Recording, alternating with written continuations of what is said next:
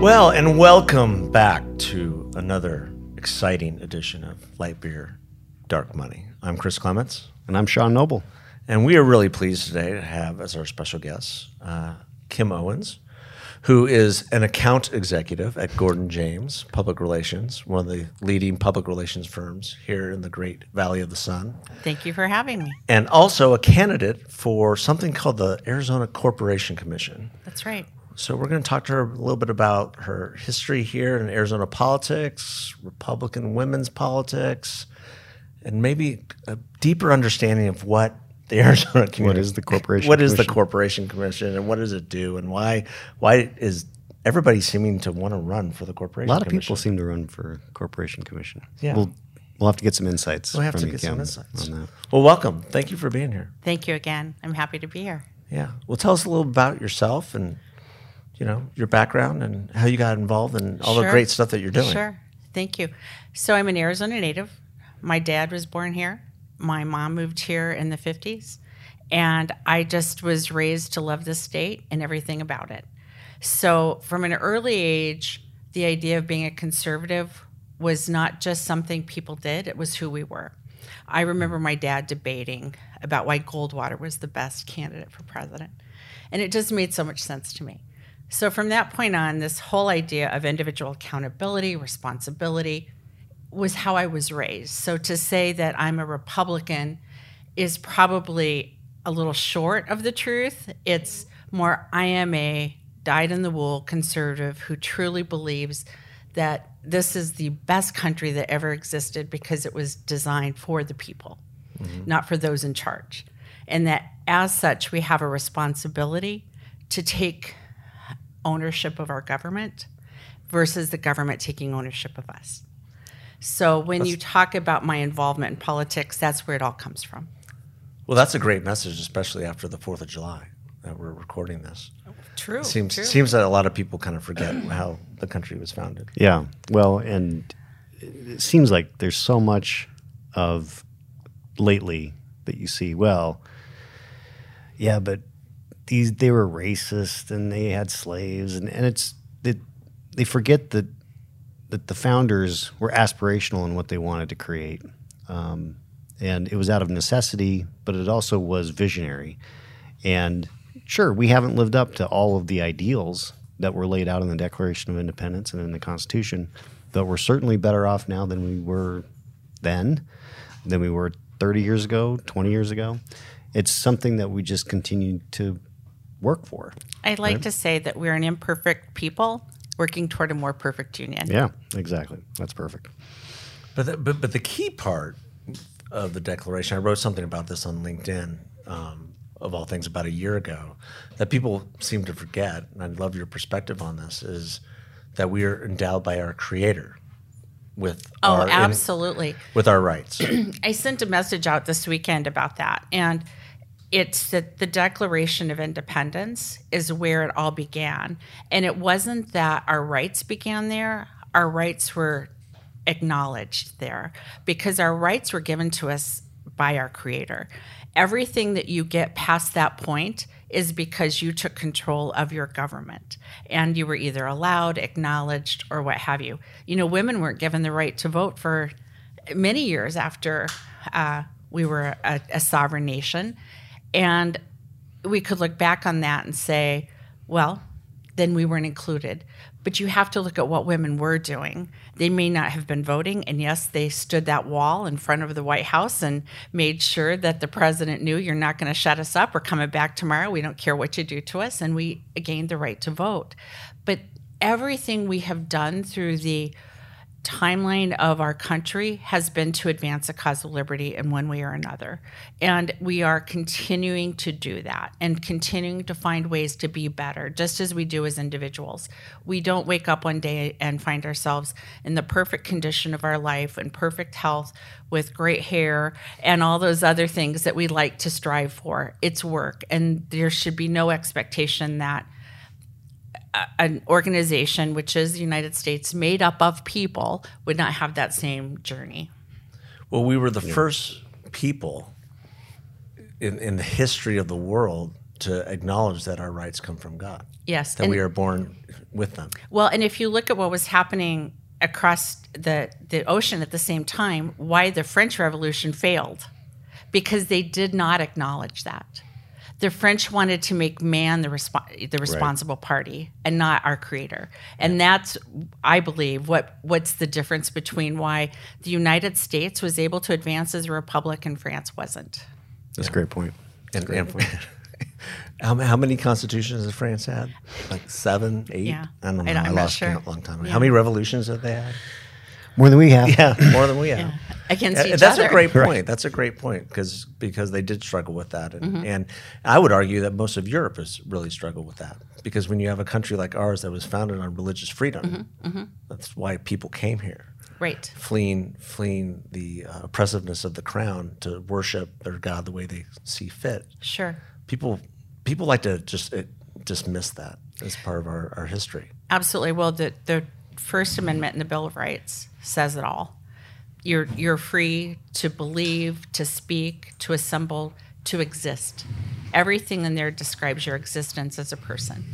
And that was the primary purpose of the formation of our country. Yeah. Well, we can talk about this all day long. Yeah, I switched chairs because I was Oh, okay. is that going to upset our viewing audience? No. Well, Alex will tell us whether. Yeah. We only care about whether Alex is upset. But. Alex doesn't look like he gets upset very easily. No, he's one of the most even-keeled guys in the world. No, it's been great working with him. You can see why I keep him around. Yeah, no doubt. Yeah. So, Kim, talk to us a little bit about. You have been very involved with Republican women for years, and you are a key part of. And I'll get the title wrong, I'm sure, but the Dodie Londen School of Excellence? Dodie Londen Excellence in Public Service Series. Okay. Yes, I'm the executive director. So talk to us about that. You've had a plethora of successful women coming through the program, both successful before they were there, but also gone through the program, then become candidates and elected officials and that kind of thing. Tell us a little bit about how that started, how what you've done, what the vision that Dodie Londen had, and maybe a little bit about who Dodie Londen was, because she's a key player in all this. That's right. I'll start with Dodie. So Dodie Londen was the first, and until recently, the only woman chairman of the Arizona Republican Party. And she became chairman at a time when the party was in a bit of disarray. They were financially in trouble. They had not been very successful at the ballot box. And she just sort of came in and put it all back together and actually raised the money to buy the building they're in now, made it so that it was debt-free. That building is, owned without the benefit of a mortgage, and did some other things that really created the Republican majority that we were able to enjoy over the last few years. So when it came time to start our organization, we wanted, you name it. Normally, it's a part of a national excellence in public series. There are other states with a similar program. There was no one better than Dodie for us to name it after. So that's how that name came to be. Now, the women have, I don't know how many of you have listened to Brad Blakeman. He's on Fox often, and he's always been a speaker when we go to D.C., and he coined the term the Dodies. So now we are now the Dodies. But I'm not sure that that's always used in a good way. But anyhow, every year we are open for applications. We're open right now through June 30th. You can go to dodielonden.com and get an application. And it's open for Republican women who want to make a difference, who want to give back. There's no obligation that you run for office. People have heard me say this many times, and this is basically the truth. From the person who puts their signs in the yard and people drive by to see who to vote for, or they call to say, who do I vote for on the judges? Those kind of things, to the White House. There are a million jobs in between that need to be done by people who are competent, capable, and have the skills necessary. And we just don't see any reason why those can't also be filled by a woman. Right. And we talk about skill sets and experience. We don't necessarily talk about issues. We don't say, you're a Republican, so you will believe this. We believe Republican women are smart enough to figure that out on their own. We just give them the tools to do something with it. That's awesome. What? How do you know how many women have gone through the program? roughly? Yes, it's on the website, but I think we're at about 165. Wow, that's amazing. How many years? So I'm in my 10th year as the executive director. It was led for 4 years prior to me by Bernie Comfort, who's in Pennsylvania. She, Christine Toretti, started the program. She had started the program in Pennsylvania. She moved out here, began the program here, lived here for a few years, got it up and running, and then they went back to Pennsylvania and we took it over. Sure, I know Christine. Yeah, that's great. Mm-hmm. Well, so talk to us about the Corporation Commission. Well, sure. So the Corporation Commission, I think, is one of the many wonders in the Arizona Constitution. You know, the Arizona Constitution first gave women the right to vote before it was federally allowed, and they said, you got to take that out. So they took it out. We became a state, and then they promptly put it back in. So there's one reason why I really love this state. But we have the right of initiative, referendum, and recall, things that other states may not have. But we also have an elected corporation commission, which regulates investor-owned and privately owned utilities. So that's water, power, meaning electric or gas, and telephone communication, as well as they oversee pipeline and railroad crossing safety and securities. So that sounds very wonky. And for someone like me, it's perfect because it's all about policy and how do you affect the daily lives of people. You know, everything we do is around electricity. We're an electrified world. From how we make our dinners, how we keep our food safe to eat, all of that involves electricity or power in some way. You want to make sure that it's safe, reliable, and affordable, and that's the key at the Corporation Commission, that they regulate those rates so that you're making sure you're acting in the best, at least to my perspective, it should be in the best interest of the ratepayer, meaning if the company isn't fiscally sound and they can't keep their infrastructure together, they're not serving you well, because when you turn on the switch, the water may not come on. You turn on the tap and you might get mud. That's not good. You also want to make sure you can pay your bill, that it's affordable, that the power that you need to survive in the 21st century is affordable. So those are the reasons why I am running for the Corporation Commission. I have a history in utility regulation. I was an elected ratepayer advocate to the Salt River Project Council for 10 years, and I was reelected 3 times, so the people must have thought I did an okay job. Yeah. Before that, I served for 20 years on a school board. You know, we want to talk about being in people's lives. You're really overseeing their child's education and their safety on a day-to-day basis, and you have to build a lot of trust. My first election to the school board was in a recall, so go back to our Constitution. Our school board wasn't really acting in the best interest of the people. They kind of had their own agenda, and I didn't have kids in high school at that point, but I knew that there was a problem, so we went to a board meeting. I found them to be totally disingenuous, rude to the audience, and I thought, you work for us. Right? Shocking. I know. You work for us. How dare you do this? And I looked It seems to me that a lot of parents are waking up to that well, reality. I have a daughter on a school board and a son who is had been working on a recall in a school district. So there must be something in our DNA about that. But I told my husband, I'm going to run against her. She was just rude. And then it turned out our community did form a recall, and there was an open seat. And I ran as a write-in candidate in a recall election held in the first part of August, and I won 3-1. That's amazing. That's great. So then I went on to be reelected 5 times. Yeah. Well, that's a great message, especially for parents right now that are looking at the landscape of our education system and looking. I mean, if anyone who's familiar with the National Education Association, they took certain votes this last weekend to force critical race theory and a bunch of other ideologies down to our kids. And if you're a parent dealing with this, this is an inspiring, aspirational story that you can take on the school board. You can. And right now, I think there's been plenty of reporting and some good reporting about how these school boards are still precisely what, especially after the pandemic, precisely what you're describing. It's very easy to get into groupthink when you're in a small confined, like a school board where you have 5 members and only 3 are required for a majority. And that's the same at the Corporation Commission, which is part of why a couple of years ago I sounded the bell that we really need to be aware of that it's very easy to establish policy with a small number of people. So it's so important that on your school boards, you are aware of who these people are, and you can't be complacent and say, oh, it's always been okay, it always will be okay, because that's what people say until it's not. Right. And then it's usually too late. It is too late. It's usually too late. It's always, you have to take over and undo, which means that there's already been a bunch of kids negatively affected that you can't unwind on that. And they only get one chance. You don't get to say, hey, come back. We're going to give you those last 2 years over again. It's not like you get to redshirt 5th grade. You got to do it again. And we have a moral obligation for every child who enters our school that we give them the very best educational opportunity that is possible. It's not about playing school. You have to deliver.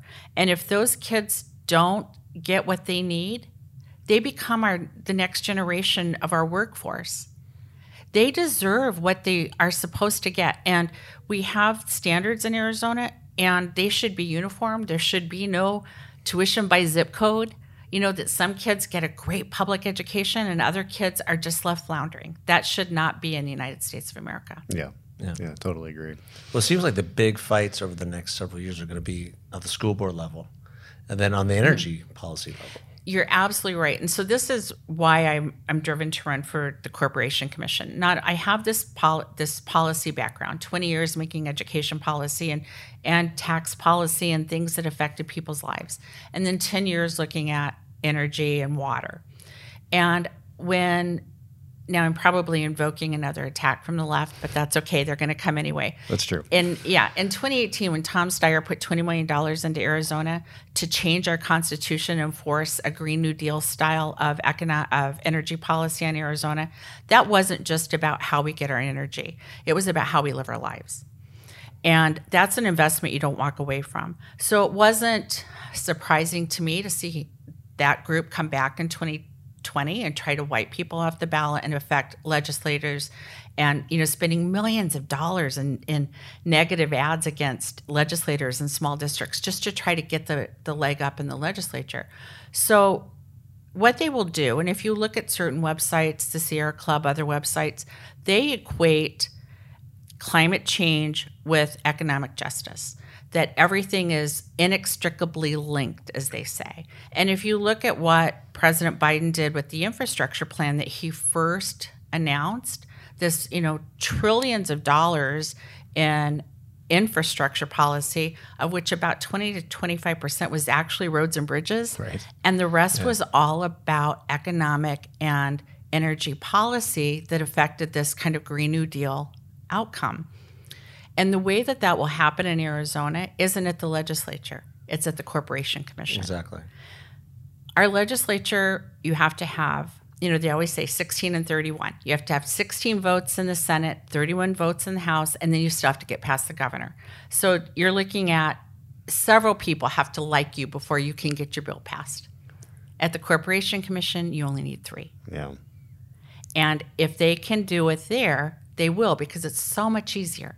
So spend a lot of money on electing progressive commissioners or commissioners who are sensitive to those kind of topics, who like mandates, who like government intrusion, who like big regulation, and then we'll go that route because and it's still a lot call easier. themselves Republicans.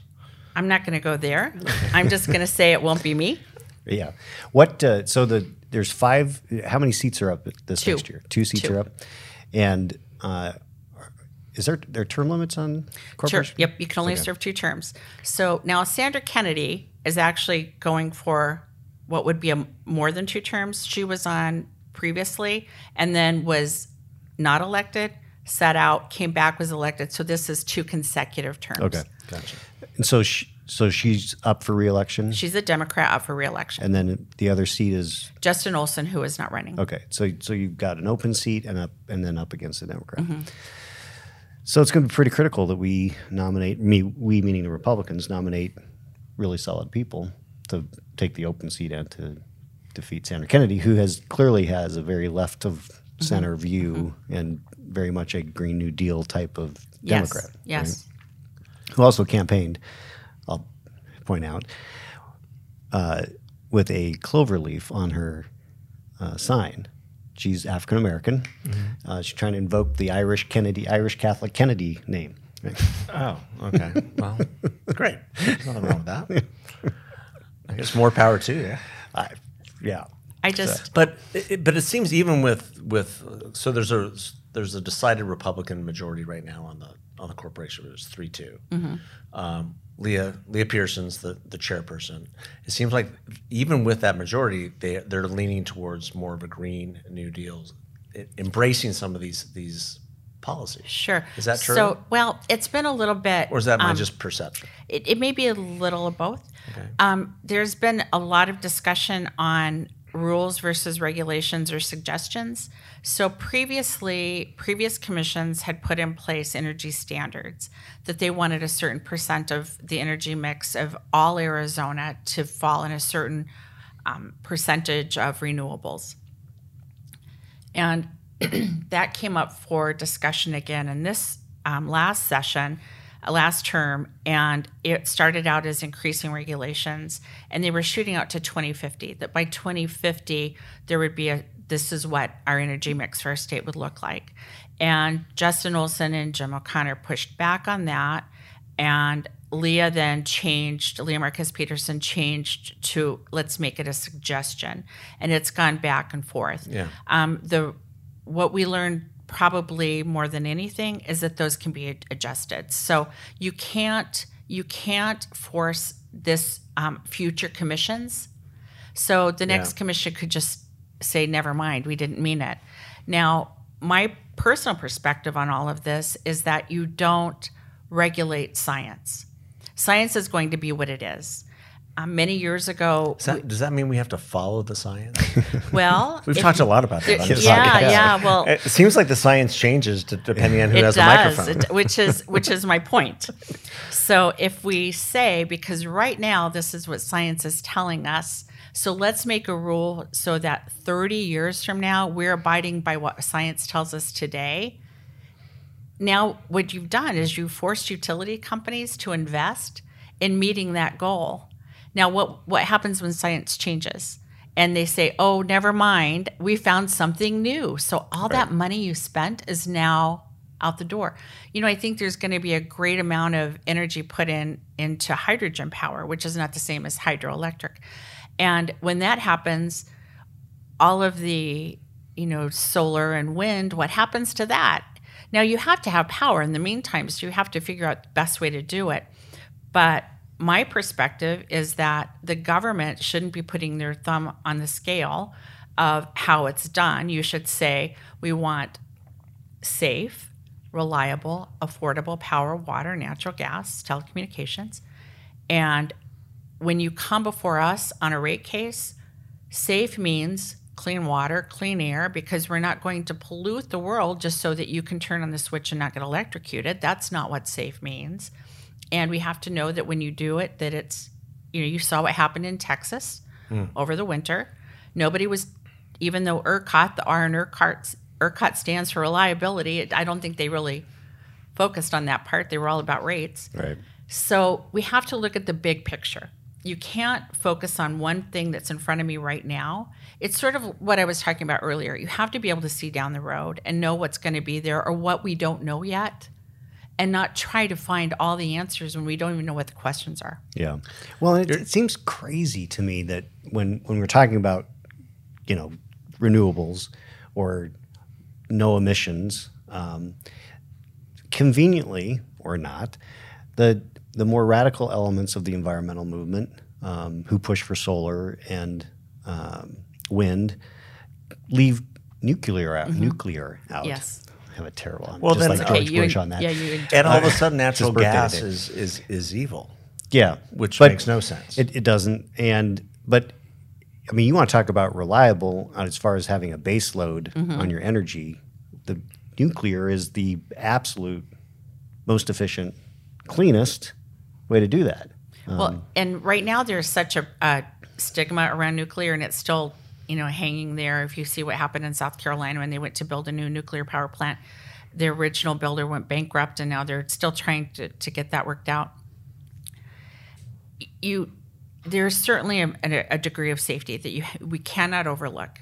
You have to know that that's there, but you also have to understand that it can be had, and just not everything is Chernobyl, and you have to look at it from that perspective. It's just like cars. People who don't manage them safely get hurt. Right. So we have to go back to the reality of our world, and it's very, very true that you can have safe nuclear. I think we're going to see the mini power plants. Not everything's going to look like Palo Verde. You're going to see smaller nuclear plants come up so that it's more of a micro plant. Right. And you mentioned hydrogen power as well. Hydrogen power. So when you look at renewable and you think, okay, well, we all know water is H2O. The 2 is hydrogen, and the 1 is actually, you split that, and now you have 2 atoms of hydrogen. And hydrogen is exponentially more powerful than solar in terms of how it can power. Sure. So the expense comes in, how do you split that atom and how do you make it happen? But this is, again, where you don't question science. You just say, somebody's out there, this is America. If you look at all of the great discoveries of the 20th century, they came from Americans. Mm-hmm. And maybe they were immigrant Americans, or maybe they were native-born Americans. It doesn't matter. They were Americans, and they were in an environment that was rich for discovery, and we still have that. And we can't limit that by saying, no, this is all we're going to allow. Yeah. Yeah. It seems like, I was going to make a comment earlier, it seems like what Arizona has an opportunity to do is kind of thread the needle in a way that, with proper mm-hmm. regulation, in a way that that Texas went to a more deregulated environment, mm-hmm. which led to their mm-hmm. catastrophe over the winter. Mm-hmm. And then you have California, which is a completely regulated environment, and yet they're going to be seeing roaming blackouts again. Yeah, California is actually, the majority of California is deregulated. It is, okay. It is, and you have The perception then is that it's very regulated. Well, it's because it's Cal ISO. So if you're deregulated, and so get a little wonky here, in the early stages of electrification of our country, you had Westinghouse and General Electric and these big companies that would develop transmission lines and service territories that would cover multiple states. And the government realized this is probably a security issue, because if one of these goes out, this entire swath of our country has no power and we don't have a backup system. So the development of the national grid and then service territories. In 1935, they passed a law, you have a service territory, and it was part of the demonopolizing of power. So that's why you have, say in Arizona, you have APS that has a certain service territory, because they said, okay, you can't get any bigger than this. This is as big as we're going to let you get. Yeah. And in exchange for that, you won't have competition, but you also can't grow. And we're going to tell you how much you can charge. So that's the system we're in.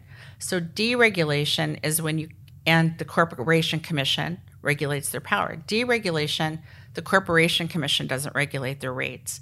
You get an independent system operator, and in California it's Cal ISO, and it's a 5-member panel appointed by their governor. So Governor Gavin Newsom is appointing who's regulating power in California. And so it is very regulated. So you're right, and it is very regulated. It's just not regulated like we think it's regulated. It's really re-regulation, not deregulation. Right. Gotcha. Okay. So I'm not completely off the mark. Well, and they also have the standards, the renewable standards that are causing the rolling blackouts, mm-hmm. because they can't. Mm-hmm. There's so much green energy that sometimes goes offline because it gets cloudy and the wind stops blowing. I read an article the other day. It was the most bizarre thing I've ever read. They're asking citizens of California, which the number one vehicle in California is a Tesla. They're asking them not to plug in their Teslas during certain times of the day to not drain the grid. And it was the most bizarre article I've ever read. Yeah. So the irony in this is, if you remember the very tragic fires they had when the Santa Ana winds came through a few years ago, it was because they had deferred maintenance on the grid. And what people don't understand is when power lines, the power doesn't stay within the line. There's an area which the power transmits just in the air. Yeah. And so when the wind is blowing and there's these grasses, it caused friction, and that's what caused the fire. Because they hadn't maintained the grid and the underlayment, and it caused these fires because they had put so much money into pushing electric vehicles. So they got what they asked for, and now they're saying, please don't drive your electric vehicle because we don't have enough power. It's no wonder that Elon that's just hilarious. moved to It Texas. is. It's sad, yeah. Well, and then in Texas, you have these people who selected. So in Texas, because they have deregulation, you pick what your provider is that delivers to your house. You have the people who generate, the people who transmit, and the people who sell in retail.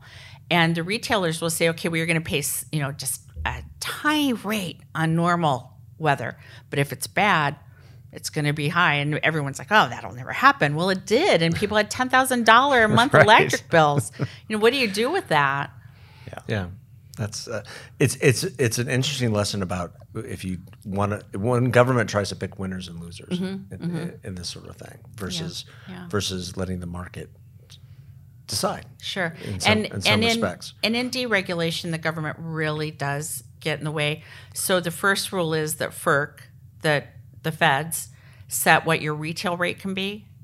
And then, actually, CalISO would set the retail rate, but the feds oversee it. So they're the main boss. So you're really federalizing your energy policy.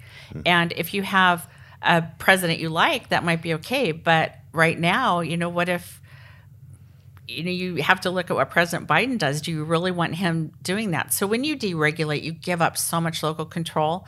And the reality is that on average, the states with deregulation have higher rates. Yeah.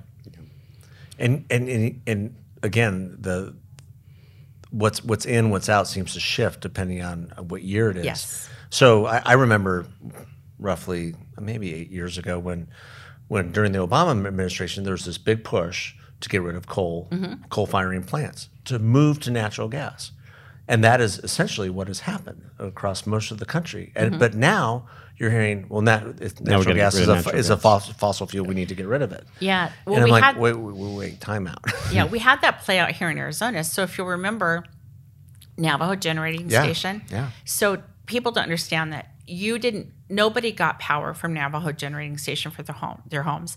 That was constructed as a part of the Central Arizona Project to fuel the pumping, to get the water into Maricopa, Pinal, and Pima County. So that was the whole purpose that Navajo was there.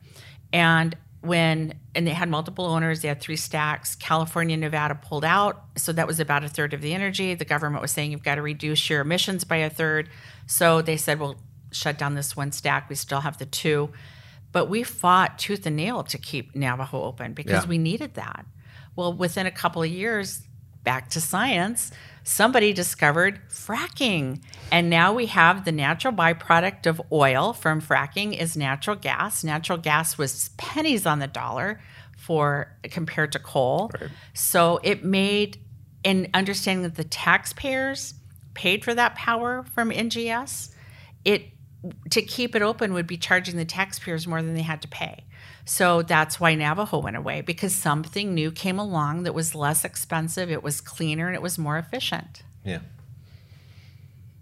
Imagine that. Yeah. Progress. But what do you say to people who are really critical of the Corporation Commission, that really the Corporation Commission is just a tool for APS and SRP and TEP, that they're not really a body that has the interests of the taxpayer at heart? I think you hear that about a lot of government, that it's the lobbyists. That comes from the left and the right. You hear it everywhere. And my answer to that is, if you feel like that the folks who are serving on those commissions or in that office aren't doing a good job, then vote them out. It's not the office that's wrong. It's not the mechanism that's bad. It's the people who are not doing their job effectively. So if you feel that the commission is not effectively doing its job, you don't say, well, then we're going to shut it down. It's like saying, we don't like Congress, but we're going to get rid of the Senate or the House. You don't do that. You just elect new members. Or expand it, right? Well, like I said, I think we should. We haven't done it since the 1930s. That's a whole different discussion. He's got this crazy Yeah, idea that that we came should out of nowhere. expand Congress to like 1,000 people. Yeah. But if SRP is not regulated by Corporation Commission, right? Only in line sighting. Okay. So because SRP started out as an irrigation company, they had their elected board and council, and it sets up so the board is like the board of directors and the council is basically the ratepayers or the shareholders. And then when they went into electric generation transmission, they developed a similar, it's like a mirror tandem system. And so they regulate their rates from within. But because they're directly elected from the people, their users, that's how come they're not regulated by the commission. Yeah. Okay. But so TEP and APS Yes. are the other two big power companies that are regulated. But for the most part, what happens with one is all three, generally speaking, right? As far as just the way they approach energy delivery and There are trends in business. You know, you go to the grocery store and, you know, remember when you got green stamps? Well, you probably don't. I do. And then that I goes remember away. green stamps. Yeah, everybody Gosh, did I it. just had a flashback. Yeah, and the people. So there are trends in industry, and it's like anything else. It's what's coming out from their research and development people. It's what's the latest, greatest, and that's where the regulation comes into play. You don't want to regulate against progress, but you also don't want to regulate toward obstruction. Right. Yeah, that's a great way to put it. I think that innovation is always a good thing, and I do think that, you know, while I was frustrated with what Obama did with coal, the fact that natural gas came along and was significantly cheaper, you know, had its place, but they haven't. You know, the problem is the government has continued to put its finger on the scale when it comes to solar and wind, and it's not proving as efficient as the promises that were made all these years. Mm-hmm. So when solar became in vogue, the amount of subsidies attached to that, both from the state government, the federal government, and your providers, was immense. Yeah. So people felt that this was just a free opportunity to decrease their rates. And who wouldn't want to do that?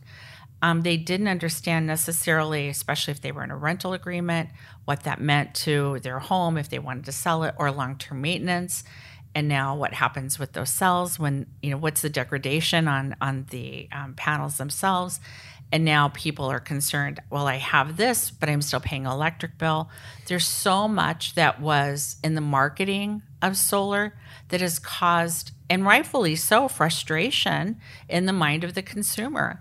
And I think some of that, you know, if you have the government basically paying you to get this system, you're going to believe what you're told about it. Right. Right. That's a good point. That's a lot of stuff. It is a lot to of deal stuff. with down there. Yeah. That's why you need people need smart who people. understand Yeah. it. And I don't, so I'm glad you're doing it. Well, thank you, Sean.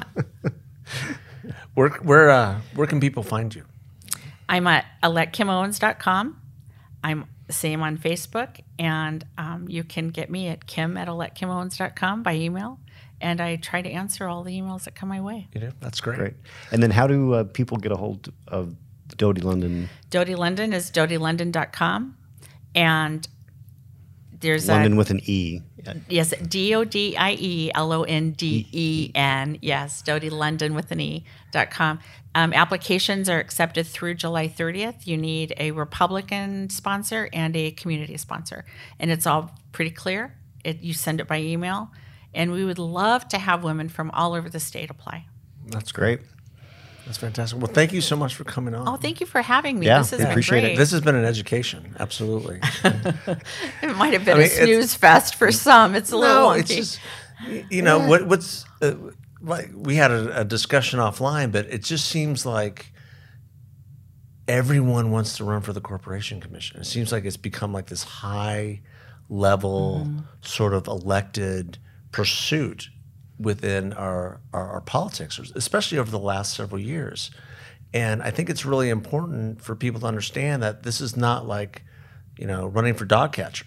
Right. This is something that's very complex, The issues are incredibly detailed, and it's not worth it to the state or to the community to have people on there who just want to fill their resume. And there's people out there who have run that we've talked about who just want to fill their resume with another position and yet know nothing about the issues. Right. Yeah. Or they come with a personal agenda and an axe to grind. Exactly. It has to be because you want to do the work and all the work. Not because and it's work. It is work. And not because you've termed out of one office and what can I run for next? Or I don't like this company and so I'm going to run and I'm going to show them who's boss. The people are not served that way. You know, there are 7.5 million people in Arizona, and your bad day does not dictate their future. So we really have to be open to the needs of all of Arizona. Yeah. Great message. I don't think you're going to tell, those companies who's boss. I just don't. Well, you're one person. Yeah. But thank you so much for coming on. Thank you for Great having to be me. with I really you. do appreciate it. And best of luck. Thank you. Great. Thanks, everybody. Have a good week.